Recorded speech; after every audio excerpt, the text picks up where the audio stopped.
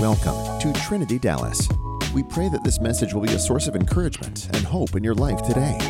Enjoy today's message. We are continuing in our series called Discipleship and the Power of God. Discipleship and the Power of God. And if you'll remember last week, Pastor Jeff Kane had a chair up on the stage and talked about sitting in that chair. And we're going to continue with that theme today. But I want to start off today with telling you about a conversation this week that I had. I was talking with Pastor Joe. We sat down at the table, and we were talking about discipleship. What does it look like? What is this call of discipleship? And we were having this discussion about it. And I want to go back to this thought. Discipleship is Jesus's idea. It's his idea. Discipleship is an idea of Jesus. And any idea Jesus has, we can trust in it. It's a good idea. Now, I've had some ideas in my life. Some of them weren't very good. Didn't work out very well. Jesus has a good idea here. And he shares it with us. At the very end of his ministry, Matthew chapter 28, verses 18 through 20, Jesus says this. Then Jesus came to his disciples. There are 11 at this time. Remember, one of them has already fouled out of the game. He comes to them and says this, all authority in heaven and on earth has been given to me. Therefore, go and make disciples of all the nations, baptizing them in the name of the Father, the Son, and the Holy Spirit. And teaching them, watch this, and teaching them to obey everything that I commanded you. And surely I am with you always, even to the end of the age.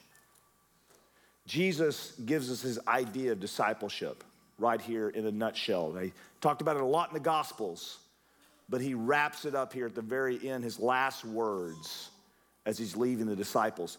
Dallas Willard, I love his quote on discipleship. It's this, disciples are simply people who are constantly revising their affairs to carry through on their decision to follow Jesus.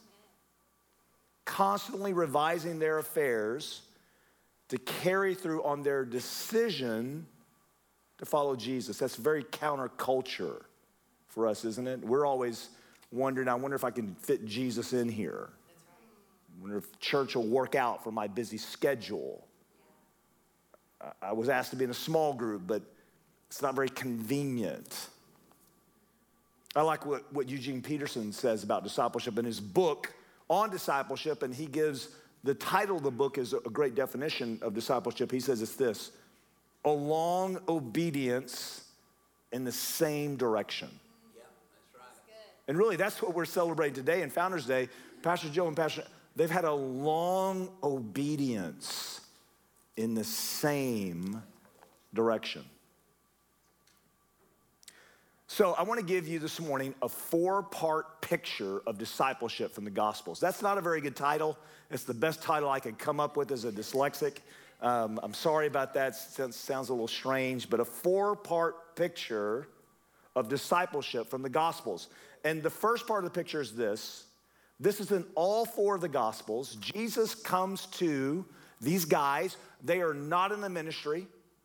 They all have professions. And those professions are noble. They're noble. You know the profession that you're in?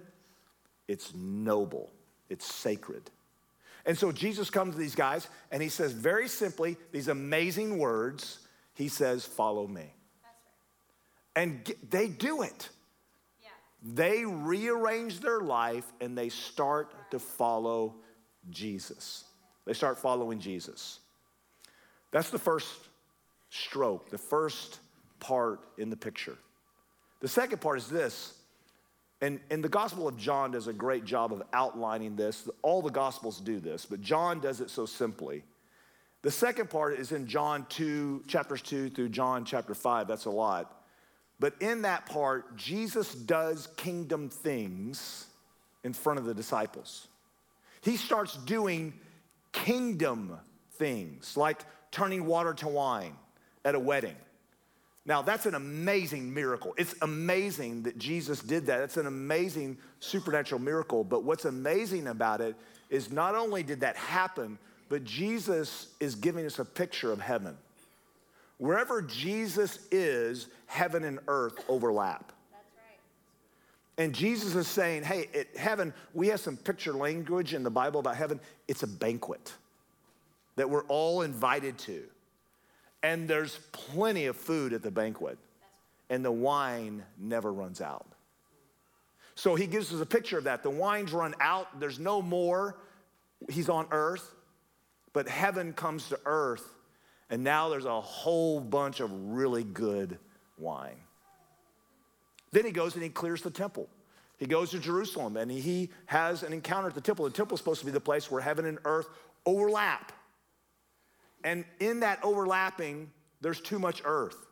There's a lot of corruption happening at the temple. And Jesus deals with that corruption. And it's pretty violent. I mean, it's really bad. Jesus is knocking over tables. He's going crazy. And the disciples are looking at each other going, man, did he talk to you about this? Did you know that? Because they're looking at the soldiers standing around with swords and the ability to cut them down. They're looking at those guys and they do nothing. The power of God, the kingdom of heaven is now on earth. And those guys stand silent as Jesus clears the temple. Kingdom things are happening on earth. And then Jesus does something really weird. He goes and talks to a Samaritan woman. Once again, the disciples are going, Jesus, what are you going to talk to her? You didn't counsel with us about this. We could have helped you understand that Jews don't talk to Samaritans. We could have informed you about our racism that we hold and got you to agree with us that we don't like these people. And you're going and talking with them. And what happens when the kingdom comes to earth? She goes back and tells the village, and everyone gets saved. Everyone comes to know Jesus. And then he goes on to Jerusalem, and there's a lame man at a pool. And Jesus has this encounter with this guy and he supernaturally heals him. And Jesus is very intentional about this miracle because it happens on the Sabbath. And Jesus now enters into the realm of politics. And the people that saw this, they didn't like it. Jesus is working on the Sabbath. But Jesus says when the kingdom comes to earth, when the kingdom is flowing and people are healed, it's not work. That's right. There's a flow of the kingdom. It's legal. It's powerful. It's lethal. It's potent. And Jesus is redefining the way we relate to heaven. Yeah. So the disciples are watching all this. Jesus is doing kingdom things. And then in John chapter 5, we have a transition that happens. It's the third part of the painting, the third part of the picture. Jesus teaches them kingdom things. So he said, follow me. They followed. He starts doing kingdom things. They're watching him do them. They're just observing. They're along for this wild ride, if you could imagine. Yeah. If you could imagine being with Jesus in the temple when he's clearing house. Wow. We're watching all of this. But now something happens that's different. Jesus starts teaching them. In John chapter 5, Jesus goes into a long discourse on who is the Father. What is the Father like? What's his nature like? What's it like to be around the Father? He starts teaching them. And then he has a long discourse on the Son, the Father and the Son. Who is the Son? What is it like to have a relationship with the Son? What does the Son do when he's on earth? And then he goes into another long discourse on eternal life. He starts talking about eternal life, and he says something that's fascinating about eternal life. I remember the first time this connected with me. I was in college. I was in New Testament class, and our New Testament professor said this. He said, eternal life is a present possession. It's not something that you get when you go to heaven. It's something that Jesus wants us to enter into right now. It's a present possession. And Jesus is teaching them all these things, and the disciples are just listening. Could you imagine hearing this from Jesus? It would have been fantastic. It would have been amazing, and they're on the ride. That's the third part of the painting. Follow first. Jesus does. The disciples are watching. Jesus teaches, and the disciples listen. And now something dramatic happens. A total change in the way Jesus does ministry. And it happens in the miracle of the feeding of the 5,000. Now, this is the only miracle in the Gospels that's recorded in all four of the Gospels, the only one. And this is the transition moment. This is when everything changes in this picture. It's our text today. I'm going to be reading from Mark chapter 6, verses 34 through 43. Mark is the shortest to record this story, which is why I like it, because I like short. Verse 34. When Jesus landed and saw a large crowd, he had compassion on them because they were like sheep without a shepherd. So he began to teach them many things. The indication here is that he taught all day long. Many things. By this time, it was late in the day, so the disciples came to him.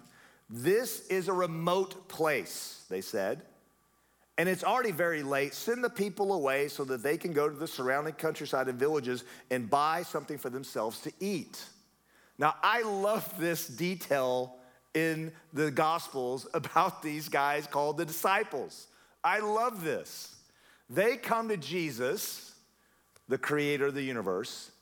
They said, hey, look, we're not really sure if you're connecting with this. Maybe your sundial watch is not working correctly or something, but it's really late.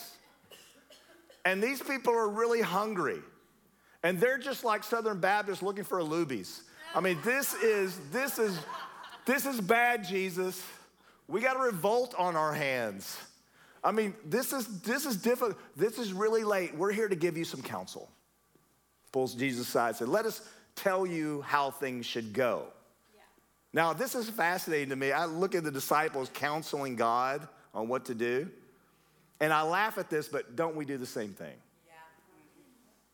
We do the same thing with our finances. You know what, God, this is not going to work out. That's right. I know your word says this, and you're God and everything, and you made the universe with a billion stars. But I'm looking at this, and this isn't going to work. We do the same thing, don't we? That's right. With big decisions, we do the same thing the disciples did here. They said to him, then in verse 37, but he answered, you give them something to eat. You give them something to eat. This is where everything changes in the four-part picture that we're looking at. This is the fourth part. This is the transitionary moment for the disciples. Up until this point, they followed, they've watched, and they've listened. And now Jesus very intentionally, this is a supernatural moment. He knows there's not enough food to take care of these 5,000. The Bible says there's 5,000 men. Theologians tell us that would have meant the crowd was somewhere between 15 and 20,000 people listening to Jesus. Because that was only the men, so there's a lot of women and children around, more than the men. So there's a very large crowd there, and Jesus says, you do it. You give them something to eat. They said to him, that would take more than a half of year's wages. Are we going to spend that much on bread and give it to them to eat? How many loaves do you have? He asked. Go and see. They found out and said 5 and 2 fish. Verse 39, watch this. Then Jesus directed them to have all the people sit down. Jesus directed them to have all the people sit down. So they sat down in groups of 50s and hundreds, taking the 5 loaves and the 2 fish and looking up to heaven, he gave thanks and broke the loaves. Then, watch this, he gave them to his disciples to distribute to the people. He also divided the 2 fish among them. They all ate and were satisfied, and the disciples picked up 12 baskets of broken pieces of bread and fish that were left over. 12 baskets. Massive provision. Yeah. Again, a picture of heaven. When we sit at the table, there'll be massive resources. And Jesus is giving us a picture of that. And we have this 4th part of the picture where Jesus tells them to do kingdom things. He says, now you do it. Now you feed the multitudes. And they didn't have a correct response, but even in that, the multiplication didn't happen until the disciples started giving it out. That's right. And the multiplication, the kingdom was illustrated, and explosion of resources happened. So, this is the pattern of discipleship that's established in the Gospels. Follow me, watch me do stuff, listen to me teach, and now you go do. And we'll watch this. This will happen throughout the Gospels from now on. This same pattern will repeat itself over and over again in the Gospels until we come to the very last words of Jesus, which is the Great Commission, where Jesus says, go and make disciples. So this week, Pastor Joe and I were talking, we're sitting at the table, how do we illustrate this to the congregation? How do we, this concept, we see how it happened in the Gospels. We see this picture that Jesus has painted. So what does that look like for us today? And we thought about 4 chairs. And so here's what I want to do today. I want to talk to you through these 4 chairs. The first chair that's up here on the stage, this is the chair of the seeker. And we all sit at this chair at some point in our walk. We all have a seat here. And I remember when I was in this chair, I was a seeker. I didn't know Jesus as my Lord and Savior. I wasn't involved with the church. I was seeking God. I didn't know him. I sat in this chair as a seeker. Many of you today, you may be sitting here and you're sitting in the chair of a seeker. You're seeking and wondering, is this Jesus really who he says he is? Is this Jesus who the scriptures say that he is? Can I have a real relationship with him? What is that like? You're a seeker sitting in the chair. And you know what? There's nothing wrong with that. This is not a bad chair. It's a good chair. It's a chair made by the master carpenter, by Jesus. And you can trust in this chair. And while you sit in this chair, there's something that's constantly happening to you, because this is the chair of invitation. The Holy Spirit is constantly inviting you to get up out of this chair and sit in the next chair, which is the chair of the follower. Remember when Jesus went to his disciples and said, follow me. And they laid everything down and they moved from the seeker chair to the chair of the follower. They became followers of Jesus. They sat in this chair. I remember the first time I sat in this chair, I was in the 6th grade. I had committed many sins in the neighborhood. And my parents were tired of my sins, and all the neighbors were tired of my sins. I broke a lot of windows, I did a lot of bad stuff, and I remember being convicted of my sin. I was convicted by the gospel, by Jesus' word. I got up out of this chair, I became a follower of Jesus. I surrendered to Jesus, and all the neighbors celebrated. It was wonderful. They didn't even go to church, but they were happy. I became a follower of Jesus. I was water baptized. I became a follower. I started reading my Bible. I had a personal relationship with Jesus. Sitting in this chair, I had a personal relationship with Jesus that started when I was sitting in the chair of the follower. But there's another chair that Jesus called me to. And to make this next chair, there's a gap. There's a distance between these 2 chairs, the seeker and the follower, and making my way over to the next chair that I'm called to sit in, once again, made by Jesus, so I can trust in it. This is the chair of the member. And I remember when I sat in this chair for the first time, I became a member of God's family. I committed to a church. It was a church family that I committed to and said, I'm going to be a member. I'm going to sit in the family of God. I'm going to be a part of the family of God. And this is illustrated for us beautifully by the Apostle Paul in 1 Corinthians chapter 12, in the last half of that chapter, where he talks about that the body of Christ is like a physical human body, that there's some parts that are a hand, some are a foot, and that God places the parts of the body just as he sees fit. Amen.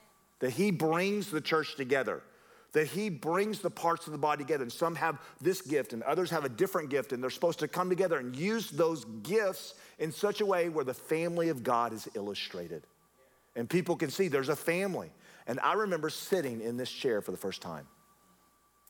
Now, there's a difficulty with this chair, which is why there's a gap here. Because when I sat in that chair over there, those two, it was me and Jesus.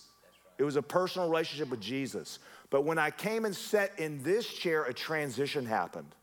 Over here, and this was, Pastor Joe helped me with this. Over here, I was a potted plant. I was a plant. I was growing. I was saved, had a relationship with Jesus, but I was in a pot. When you sit in this chair, the chair of membership, you're taken out of the pot and planted in the family of God. That's good. Yeah. In God's family, you're planted. This is the chair of placement. This is where God places people so they can understand fully who they are in Christ. Yes. And without this chair, I can't fully understand that. On my own, I can get some weird, flaky ideas. But when I'm sitting with you, I get corrected a lot. When I sit with you and you sit with me, we help each other as the family of God, and that's how we grow. That's how we are as a family. Now, there's some real problems sitting in this chair, aren't there? Sometimes the people sitting next to us in these chairs have bad breath. They do. Sometimes they do. It's never been me. It's always you. No, we sit in this chair, and sometimes the person we're sitting next to has totally different political ideas than we do. But I'm still called to sit in this chair. Sometimes the people that you're sitting next to in this chair come from a total different ethnic background than you do. But I'm called to sit in this chair. Sometimes when we sit in this chair, we get hurt. Russell Ann and I sitting in this chair, we've gone through many difficult things in our life, many challenges, many very hard things. But it was sitting in this chair where we had one of the most painful experiences of our life. The most difficult, hard, painful issues we've ever gone through came from sitting in this chair. And we unfortunately got up from the chair. We left the chair of membership, the chair of placement. We left that for a period of time. And by God's grace, by the grace of Jesus, we were called to sit in this chair again. And we came back. And we sat in the chair again. And we found out that there's a healing and a beauty that came into our lives that could not come from any other chair but this one. It's the only place we could get it. It's the only place where the family of God could help us heal and grow once again. But we had to sit in the chair.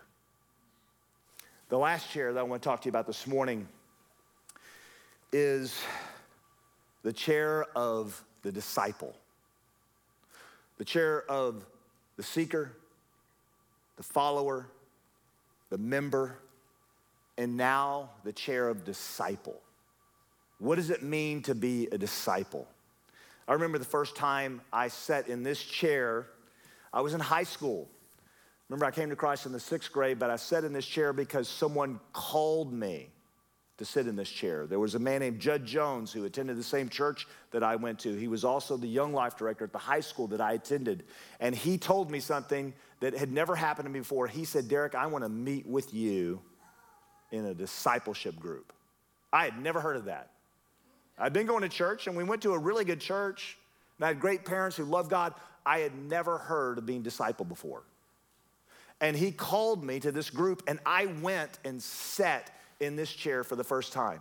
And he began to talk to me about how to live the Christian life and what does that mean for me in high school and all the challenges and hormones and struggles that I was going through and all of that.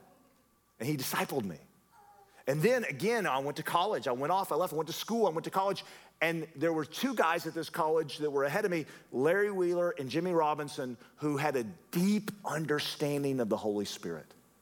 And I didn't have any understanding of the Holy Spirit at all. I was saved, I loved God, and I knew I was going to heaven. All that, I was secure in my salvation, all of that. But they set me down in the seat of discipleship, and they discipled me about the Holy Spirit. How does the Holy Spirit work in our life? What does it mean to be baptized with the Holy Spirit? What does it mean to receive the gifts that God's got for me? And I learned about all those things. And then in 1994, Russell Lane and I were out in Weatherford, Texas, and we started going to this church, and these two guys called me up, Mark Jackson and James Rutledge, and said, Derrick, we want you to be in our small group. Our small group semester is about to kick off. They said, we want you to be in our small group. And I went to their small group. I once again had to sit in the chair of discipleship, being a disciple. And I sat with them, and guess what they were teaching? They were taking the group through experiencing God. Wow. Remember the Henry Blackaby classic study, Experiencing God? And for the first time in my life, someone taught me this principle. Find out where God is working and join him. You know where God was working? In this seat, the disciple seat. This is what God had called me to. This was my next step. He had called me to sit in this seat. And I learned that. And these guys taught me. And I was discipled. And it was fantastic. It was the best group I'd ever been a part of. The best Bible study I'd ever dreamed of. It was amazing. And after the group was over, I said, hey, Mark and James, let's do this again. I want to be in this group again. They said, Derrick, you know what? You can be in this group again, but it'll never be the same from now on. From now on, you can come and we'll disciple you, but from now on, for the rest of your Christian walk, I'm not in full-time ministry. Hadn't even dreamed of that crazy thought yet. Not in ministry. And they said, from now on, you will have a group where you will make disciples. And they came to me and said, look, we got this, there's the high school class, the high school boys, there's no one to teach their class. You are now going to teach that class. You are now going to disciple the high school boys because we can't find anybody stupid enough to do it. So that was my first group. And I said, okay. I said, all right, I'm going to sit in this chair, but now the direction of the chair changed. And I started making disciples. Good. Now, it wasn't very pretty at first, and I made a lot of mistakes, and it was difficult, and they laughed at me, and it was just a struggle. But from that point on in my life, I have always sat in a chair where I'm being discipled, and then I've always tried to find the chair where I can make disciples. Give what little I have away to someone else. So here's my thought for us this morning. Here's my thought. Here's what I'm going to ask you to do. Would you just simply allow the Holy Spirit to speak to you right now? And here's the question. Which one of these chairs are you sitting in? Everyone's sitting in a chair this morning. Everyone's sitting in one of these four. All of us are. Which one are you sitting in today? Which one is it? Maybe if you could just picture in your mind yourself sitting in either the chair of the seeker, the chair of the follower, the chair of the member, or the chair of the disciple.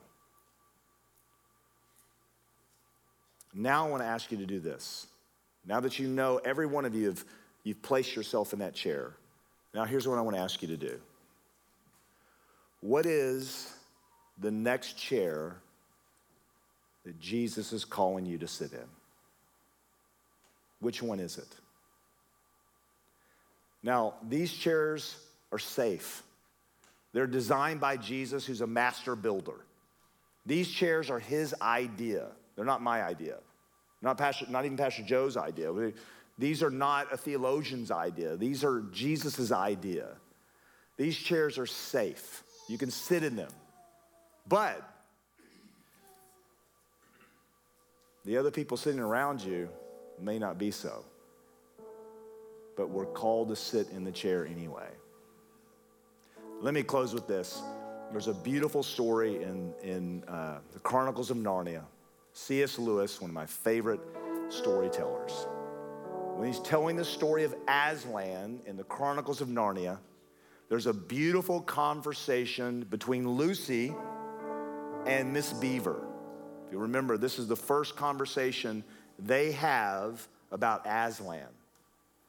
They're gonna have this conversation about Aslan, and Lucy goes to Miss Beaver, and Miss Beaver has walked with Aslan all of her life in the land of Narnia. She's sat in each of these seats. Miss Beaver has. And Lucy, who's brand new to this new world, because she's gone through the wardrobe, she's brand new, and she asked Miss Beaver this question. She says, is he safe? Is it safe for me to be around Aslan? Is he safe for me to be around? Remember, Aslan is a lion. And Miss Beaver responds, no, he's not safe. He's wild. He's a lion. He's powerful. He's wild. He is not safe. But he is good. Each one of these seats is good. Each one of these seats that Jesus calls us to sit in is good. Now, I got hurt in this seat. Got hurt really bad. But it turned out for my good. After I sat in the seat again and the family of God came and brought healing in my life. Here's what I want to encourage you. Move into the seat that Jesus is calling you to sit in. Move into that seat. Father, thank you for this amazing day. Thank you, Father, for this amazing church. Thank you for what you're doing here. Lord, we love you with all of our heart. It's in Jesus' name that I pray. Amen.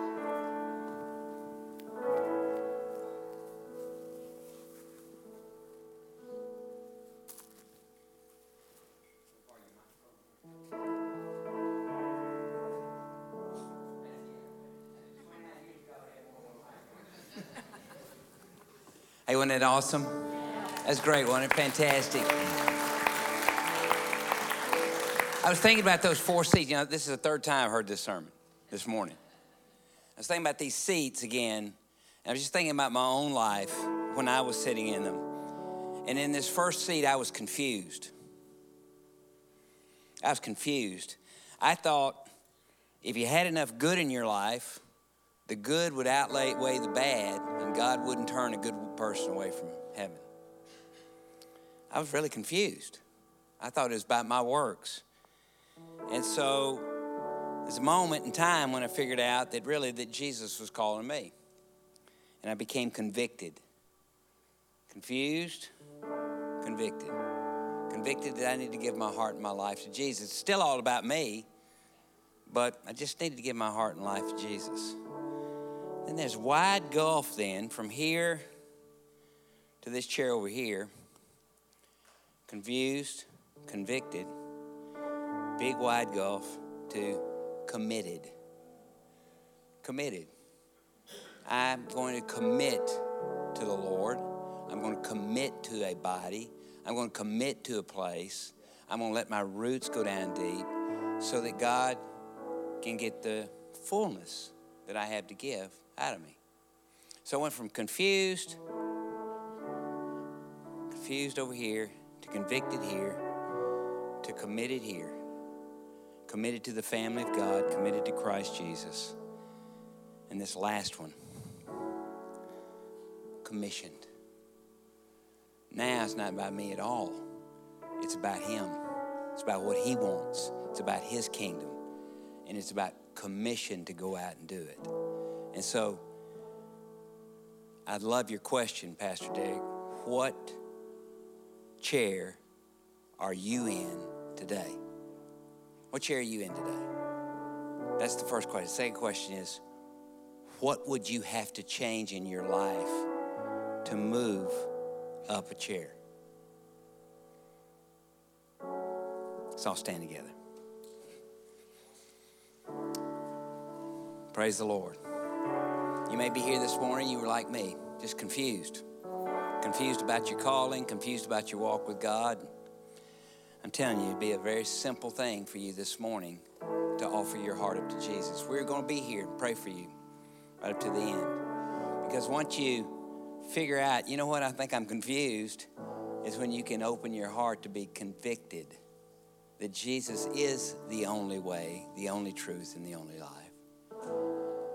So you may be sitting in that chair today. You know what, I'm saved and I love the Lord.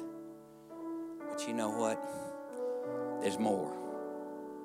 And when you get committed to a body, you get committed to God, then you have to start doing things and dealing with things that you would never have to deal with just by you and the Jesus together. But it's in that crushing, in that hard times, in those difficult moments where you stay committed, where God creates the sweetest wine in you. And then finally, just being commissioned, a disciple of Jesus. I'm not here to do my own thing. I'm here to do the thing of the Lord. Amen? Which chair are you in? What would you have to change to move to another one? Bow your heads, please. Lord, thank you for being with us today. Thank you, Lord, for this powerful message Pastor Derrick brought. I just ask you just to bless, Lord, each and every person, Lord. Bring us out of confusion into conviction, that we might live committed to Christ and his church, so that you might commission us to do likewise. In Jesus' name, amen. Fantastic. Love you guys. Awesome. Have a great week, and see you back here next Sunday. Thank you for tuning in today. If you'd like to dive deeper into today's message, go to trinitydallas.com/sermons to receive your copy of the notes. If today's message encouraged you, do someone else a favor and share it with them. Also be sure to subscribe so you never miss an episode. A special shout out to all those who partner with us through their giving. Your contributions have enabled us to touch the lives of people in our community, as well as around the globe. Visit us at trinitydallas.com/give to partner with what God is doing through Trinity Dallas.